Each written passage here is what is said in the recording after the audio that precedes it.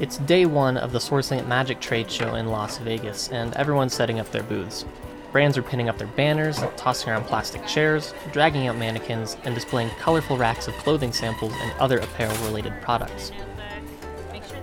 I came here with Holly Gibson, industry expert, direct-to-source partner, and coincidentally, my own mother, and we're looking to talk with buyers and producers about what they think sustainability means.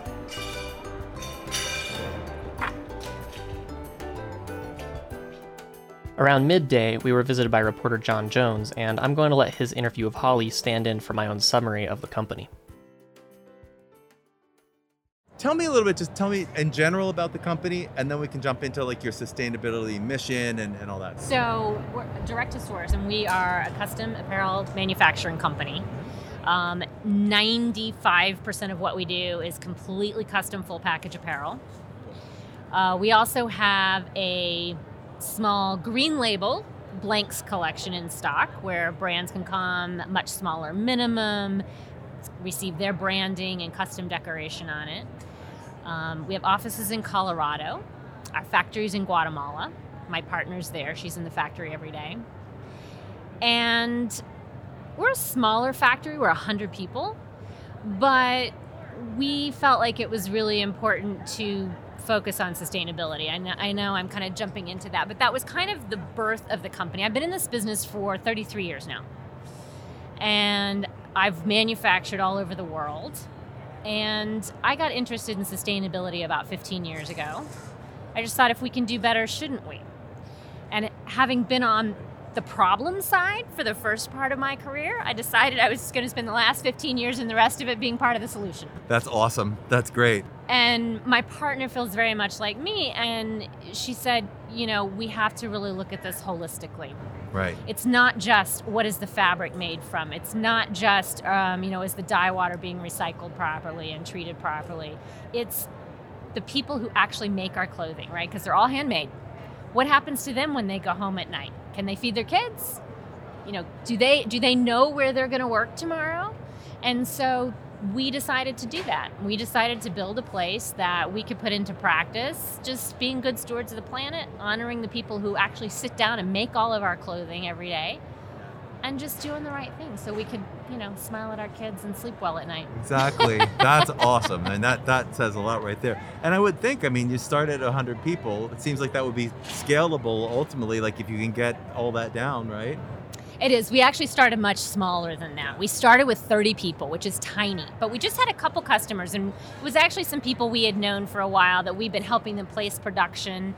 And one too many times, you place something in a certified factory, and you go inspect, and they've subcontracted it out, and now it's being made, in a death trap. And we're like, all right, enough is enough. Yeah. And so we said to those customers, we said, hey, here's what we want to do, and will you be our guinea pigs? And they were like, sure. Because we built that trust. So we hired a few people, rented this little space, and just tested out some theories on how can we do this better, how can we be more flexible. The world is different today. Most brands don't go make 200,000 of the same shirt now, right? And so how do you respond to that as a manufacturing facility with the quality, with the turnaround that these brands need? And we had some cool ideas about what we wanted to do, and how do you...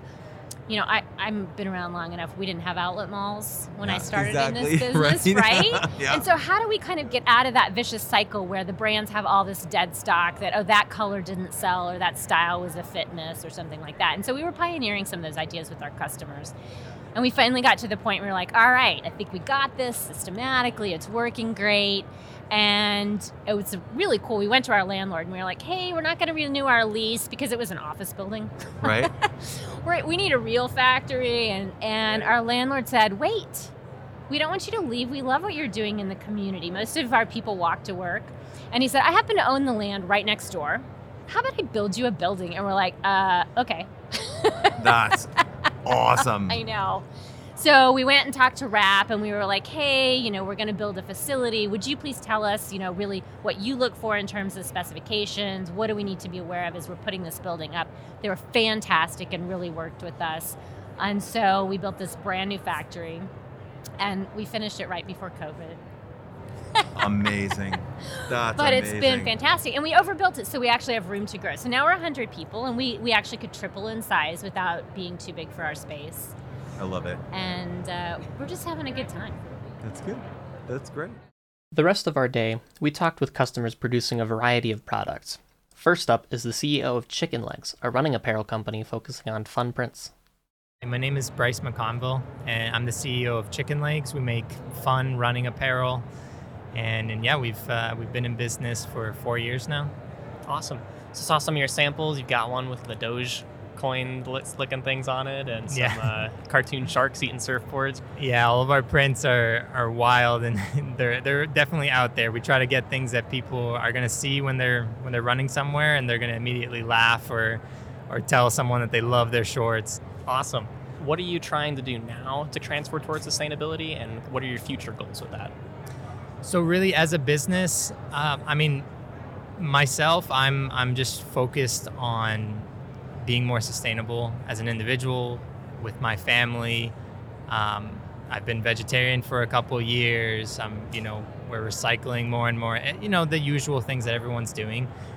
And really it's, as the company has been growing more and more, it's becoming more a part of my life and my family's life.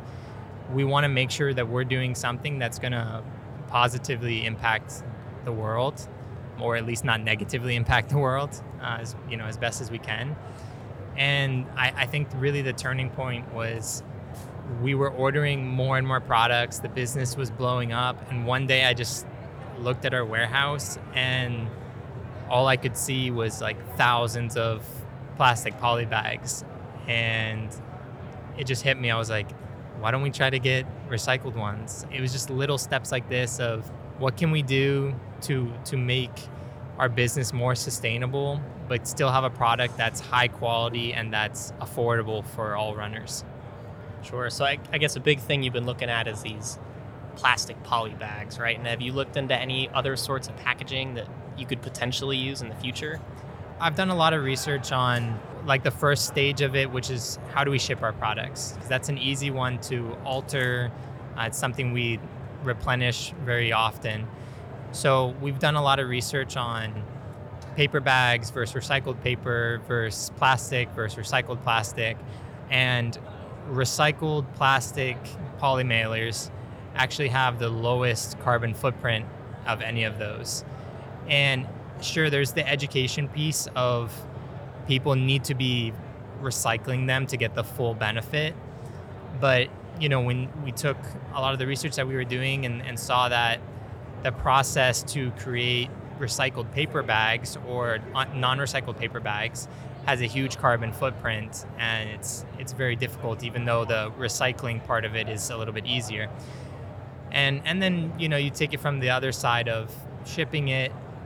Poly bags are lighter, so it's easier to ship. It's cheaper for the consumer, and it has a lower carbon footprint. And there's a lot of things that we're doing of just weighing all the pros and cons of each thing to come to the best conclusion. But obviously, it's a discussion that we're just constantly having, and there's no correct answer. We're just trying to do it the best we can. Part of that recycled poly bags, if they're going to be effective, is really getting the customer to learn that they need to go take the bag off and go stick it in the recycling as opposed to just tearing it off. Yeah. Put it into the dumpster. Yeah, exactly. And we did find a recycled poly bag that has writing on the back that says 70% plus recycled plastic. You can deposit it at this location, yada, yada. So I think that's a big part of it, is having that visible. And, maybe someone doesn't do that the first few times they see it, but over time people start seeing this messaging, and they say, oh, okay, I'm going to start having a bag full of these film plastics that I bring once a week to the grocery store, because it's easy once you get in a rhythm of doing it. Do you know what that brand is called? The name of the poly bags is called Smile Mail. I want to say the name of the company is like You Pack and Ship. Okay. Yeah, and they've been great. Very cool. So do you have any questions about sustainability, or things you might want answered in the future about it, or new horizons, where it's going? I thought the thing you guys mentioned earlier about ocean plastics was very eye-opening, and that's part of like the information that I think people need to hear more is the things that they hear that are trending and that are exciting. It's like, okay, what's actually going on behind the scenes and what can we actually do to make the biggest impact? Next, we talked to a brand just entering the apparel industry, a couple making comfortable antimicrobial layers to wear beneath scrubs. Hence our name Scrundies, so underwear for your scrubs. I think what's our catch line? What's under your wear? Yes. So that's Vanessa's That's cute. doing. So yeah, so like I said, I'm a pediatric dentist, and she's a dental assistant at another pediatric office. We wear scrubs a lot, and a lot of times you just want to find something comfortable to wear underneath your scrubs rather than just a regular t-shirt or underwear. So we've been kind of going back and forth, and obviously Nike and Under Armour, they make, their long underwear, but it's just, we wanted something a little more heavier than that, something antimicrobial, since we do work in the dental field, there's germs around. So we started just Googling what's antibacterial fabric, and bamboo always popped up. So we figured, why not try to create something like that out of this bamboo material? Did you look at any of the antimicrobial additives, or did you select bamboo because it's naturally antimicrobial? Full disclosure, so we ordered a bamboo sheet set, and on their website they kind of talked about their antimicrobial properties. So we just kind of took that and ran, and we figured like all bamboo material kind of had the same properties. So we didn't, not a lot of research ourselves other than that. So we kind of took a shortcut on that, but we liked what we read, and so we figured, we'd run with that. Very cool. So, well, I'm yeah. a huge fan of the natural antimicrobial because even though, our chemicals are getting better, Mm-hmm. but like the old one when we first started antimicrobial additives, it was all silver based and it would leach into your Yes. skin. Like that's Yeah. kind of scary, right? Yeah. We did see the silver-based antimicrobial things. We read about that as well, so we were definitely staying away from that. Yeah. Yeah. What other aspects have you been thinking about in terms of sustainability for your brand, or is this something that's kind of new to you? Well, obviously, prolonging the planet is one of our main goals, and sustainability. Like, I'm a vegan and she's pescatarian, so obviously, like, when it comes to like global warming and all the things that are involved, like destruction of the rainforest, factory farming, animal agriculture, definitely things that we're definitely considering, especially as a vegan. And we figured bamboo, it's quick and easy to grow, and it's really sustainable. This underwear is something that everybody needs. It's not like we're just making like, the next jean company or the next, t-shirt company. So this is definitely something that people will use every day and not just throw out after one use. So that's kind of like what we're looking for as well.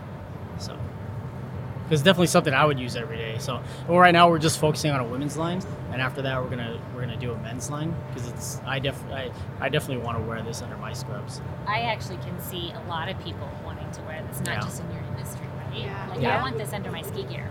Yeah. Well, I mean, yeah, and she was like, yeah, we gotta branch out, and I told her we gotta start small and then just expand. Absolutely right. Yeah. Do you know, the story of Ralph Lauren is one of my favorites, right? Mhm. Ralph Lauren, though, we know makes everything from men's, women's, kids, Mhm. dishes, sheets, Yes. shoes. Mm-hmm. He started out just making ties. Oh wow. That's all he did. Yeah, A line yeah. of men's ties, Yeah. Oh right? So he really focused on his niche and really Right. made a name for himself, and then expanded his empire. So. Yeah.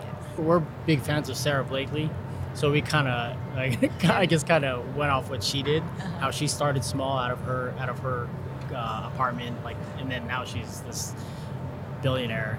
So I mean, that's, if we can pattern our company and our brand after her, that'll be awesome. But she's our inspiration, definitely our inspiration. Nice. So yeah. Do you guys have any difficulties with sustainability, like finding the information out, sourcing the materials, anything like that? Like, what's your most difficult problem trying to go sustainable? Not really, because everything is the internet. You Google everything, right? So everything's at the touch of your fingerprints. I remember like growing up as a kid, before the internet was even around, like doing school projects where we had to look up things, and if it wasn't in the encyclopedia set that my mom bought from a door-to-door salesman, it's like, where are you finding it, right? But now with Google, with the internet, it's so easy to find. Like I said, like, we found out the information about bamboo really, really quickly, and back in the day, that would have been next to impossible. without going through other avenues of like finding people that work with bamboo and like finding out how to contact them, speaking to them. If now it's just you get on your computer and it's right there. Thank God for the internet.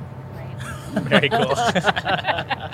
I don't know how we did things back in the day without the internet, but we got through it, and then now it's just so much easier. We work in the healthcare field. Took a Hippocratic oath not to do harm to anybody, and that not includes our patients, but just everybody we meet on an everyday basis. Or if we can prevent, suffering around the world, whether it's humans or animals, that's definitely something that we're definitely looking to do.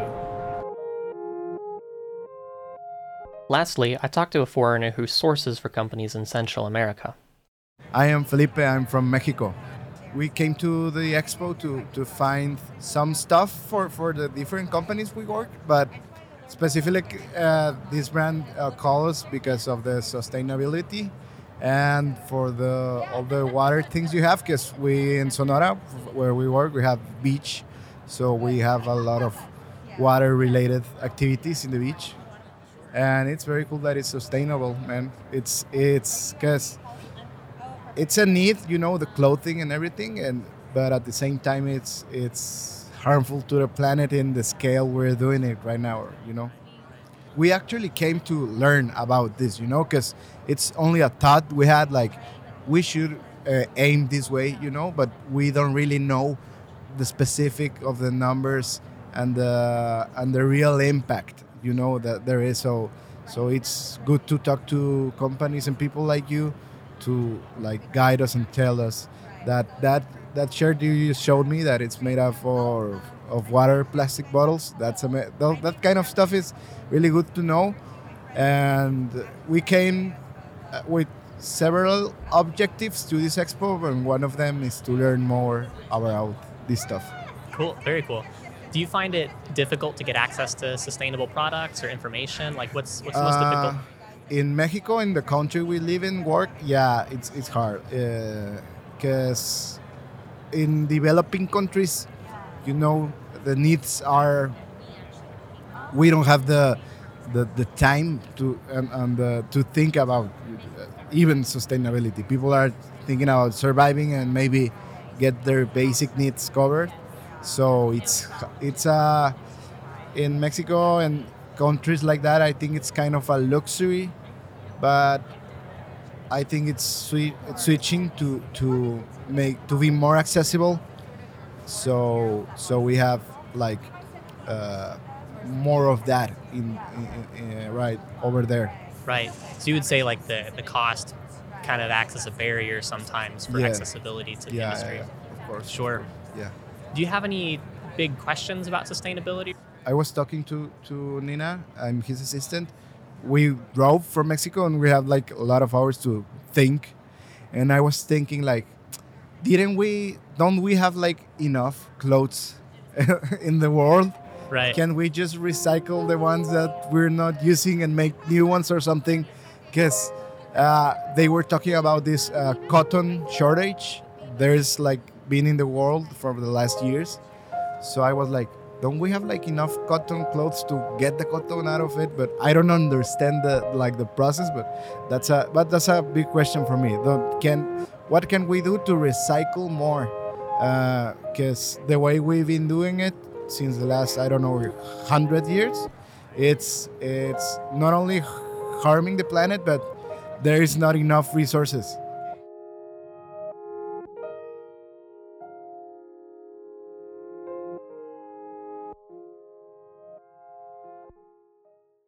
After returning to our hotel room at the end of the day, I had a final conversation with Holly about the things we'd heard and the questions we'd been asked. Plus, after asking customers about sustainability all day, it only felt fair to ask her the same thing. Sustainability is a really multifaceted conversation, right? It's about different things to different people. I think to me the essence of it is trying to do the right thing and trying to do better tomorrow than we did today, and trying to do better today than we did yesterday.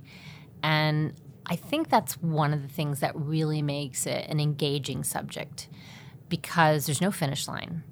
there's not even necessarily any specific right and wrong answers. It's about making better choices with our products, better choices with our manufacturing, better choices about how we treat people, to create products that are healthier for everyone involved, the planet, people, and our futures.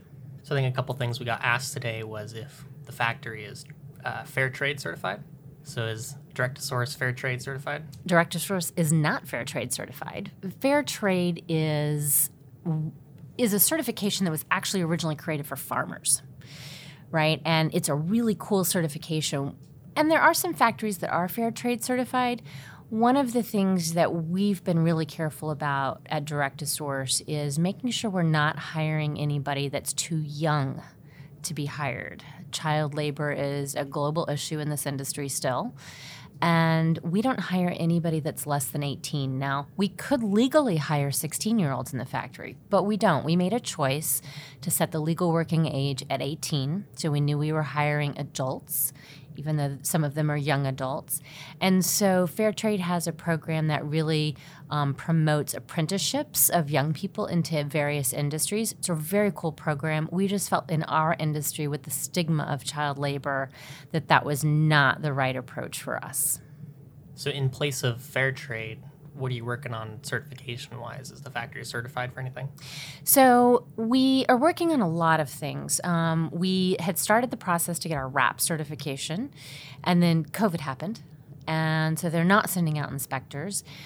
We had gone to WRAP when we were building our new facility and talked with them about what we needed to do from a building standpoint to be able to be certified, and they were super great and worked with us. And so we built our building with those codes to be able to be WRAP certified in terms of the correct amount of space, the correct amount of lighting, the correct utility setups for safety, the fire extinguishers, fire escapes, plenty of space in the building, the good airflow, enough bathrooms, all of those different aspects. We also apply those principles from WRAP and from other organizations in terms of fair treatment of workers and making sure that things aren't getting transported illegally. So our shipments always go locked. We have locked containers that they go in before they go into a truck and then the boat to be shipped. So we're following a lot of those practices. Our goal is to be WRAP certified. That will happen eventually when inspections start happening again. In the meantime, we're pursuing another certification, an SA 8000 certification, which is only looking at the social aspects of the business. And we're doing this because a particular customer wanted that certification, asked us if we'd be willing to get it. They're actually paying for us to get that certification. And so our answer was, of course, yes, no problem. So that's in process right now. And then the mill partners and the yarn partners and other companies we work with have various certifications, from GOTS to Recycled Standard to Okiotex to Blue Sign. And so we are working with organizations that have certifications that have the ability to get those certifications. The certifications are great and they're really important to verify that people are doing the right thing, but certifications are really expensive. And so for us as an organization to say, we would want to get every certification, which would be really cool to do, I have to admit, but we'd probably have to double our prices because they are so expensive and there's so many different ones. So companies really have to be choosy, and really it tends to be customer driven in this business, right? You're working with customer XYZ and they want you to use this certifying body, and so that's what you do. And that's kind of what we're faced with in reality in terms of balancing doing the right thing, getting a certification, and how do we pay for that? Therefore, those charges get passed on to our customers ultimately. And so, like anything, when we talk about sustainability, it's a balancing act of what's most important, what can we do today, what do we want to do tomorrow, and regardless of the certification, regardless of the inspection, doing the right thing every day that we can be super transparent about. So it's not just a story, it's not just lip service, it's allowing people to come in and see. So all of those things come into play, and there all really important. Well, we were talking with Bryce earlier today, and we were talking about sustainable packaging for garments. So could you describe like the normal packaging that maybe the garments are shipped in? What's that look like? So in the industry, the standard packaging is every garment is individually polybagged. And polybag is like a plastic like wrap. the plastic bag. And it's kind of the way we've been operating for a really long time. And we as a company, our standard packaging is we don't use individually polybags, right? A lot of our customers, we will ship one plastic bag inside the carton to keep everything safe, keep it dry, keep it protected while it's in transit, but we're not polybagging every single garment. And that worked great for some brands, and it doesn't work so good for some others because particularly if they're shipping direct to consumer, then they have to have those garments individually packaged. And so it's an interesting kind of thing to look at. We're starting to have some compostable bags, which is cool. But if we use too much compostability, then the garments, if they're around for very long and aren't moving very quickly, then those bags can start to break down, or if it's humid, they can get sticky, which is going to ruin the garment. So that's not a good choice. You also have to know what to do with them, right? The consumer doesn't necessarily easily know if it's compostable or they have to put it in the trash or they can recycle it. Paper bag mailers and things like that are a good option. So packaging is definitely a place that brands can really look at how are they doing it, what are they doing, where are they sending things, where is it going. But the right answer for any brand might be a little different. Like if you're selling to a retailer, your solution might be one thing. If you're direct to a consumer, it might be another. If you're a brand that blows through your inventory super quickly, maybe a higher compostable content is a good choice.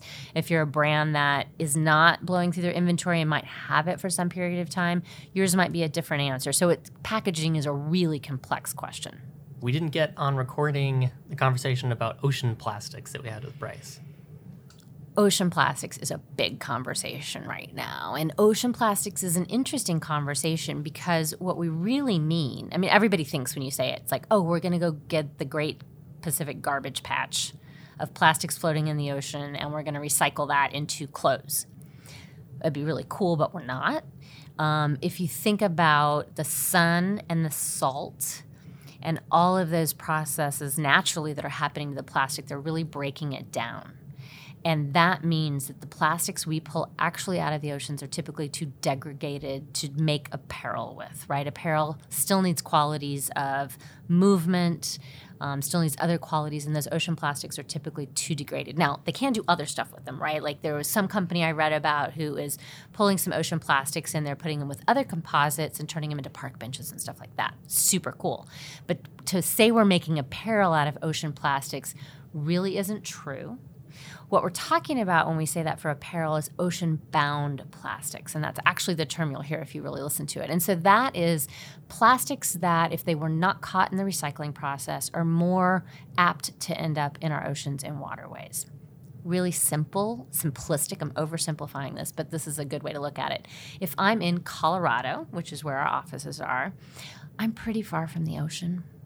If I throw a plastic bottle out in Colorado, it's probably not going to end up in the ocean, right? It's going to end up in a landfill. It could end up in our lakes or rivers, which is terrible, but it's not going to end up in the ocean. If I am in Miami Beach and I throw a plastic bottle out, it has a high probability of ending up in the ocean because that's where I am. And so when we're talking about ocean-bound plastics, they are pulling recycling plastic from areas that have close proximity to the ocean, and they have much higher probability of ending up in the ocean if we were not to capture them in the recycling process. So from Felipe today, he was wondering if it's possible to recycle, because we've got all these garments out there, millions and millions of cotton t-shirts, other stuff that people aren't using, right? Just so many clothes in the world. And he was curious if there's a way to recycle those things. It's another good question, and this is a huge topic of conversation in the industry right now, and we kind of call it closed loop. And the answer is sometimes yes, sometimes no. So if we're talking about a pure polyester or a pure nylon garment, there is some closed loop recycling we can do. So let's talk about, I happen to know there's a company that's working with Unify, and this company makes graduation gowns, right? And it's 100% polyester. And they're able to break down the gown after it's used, pull the zipper out, pull any extra trims out. They've used polyester thread, which is kind of standard for that product.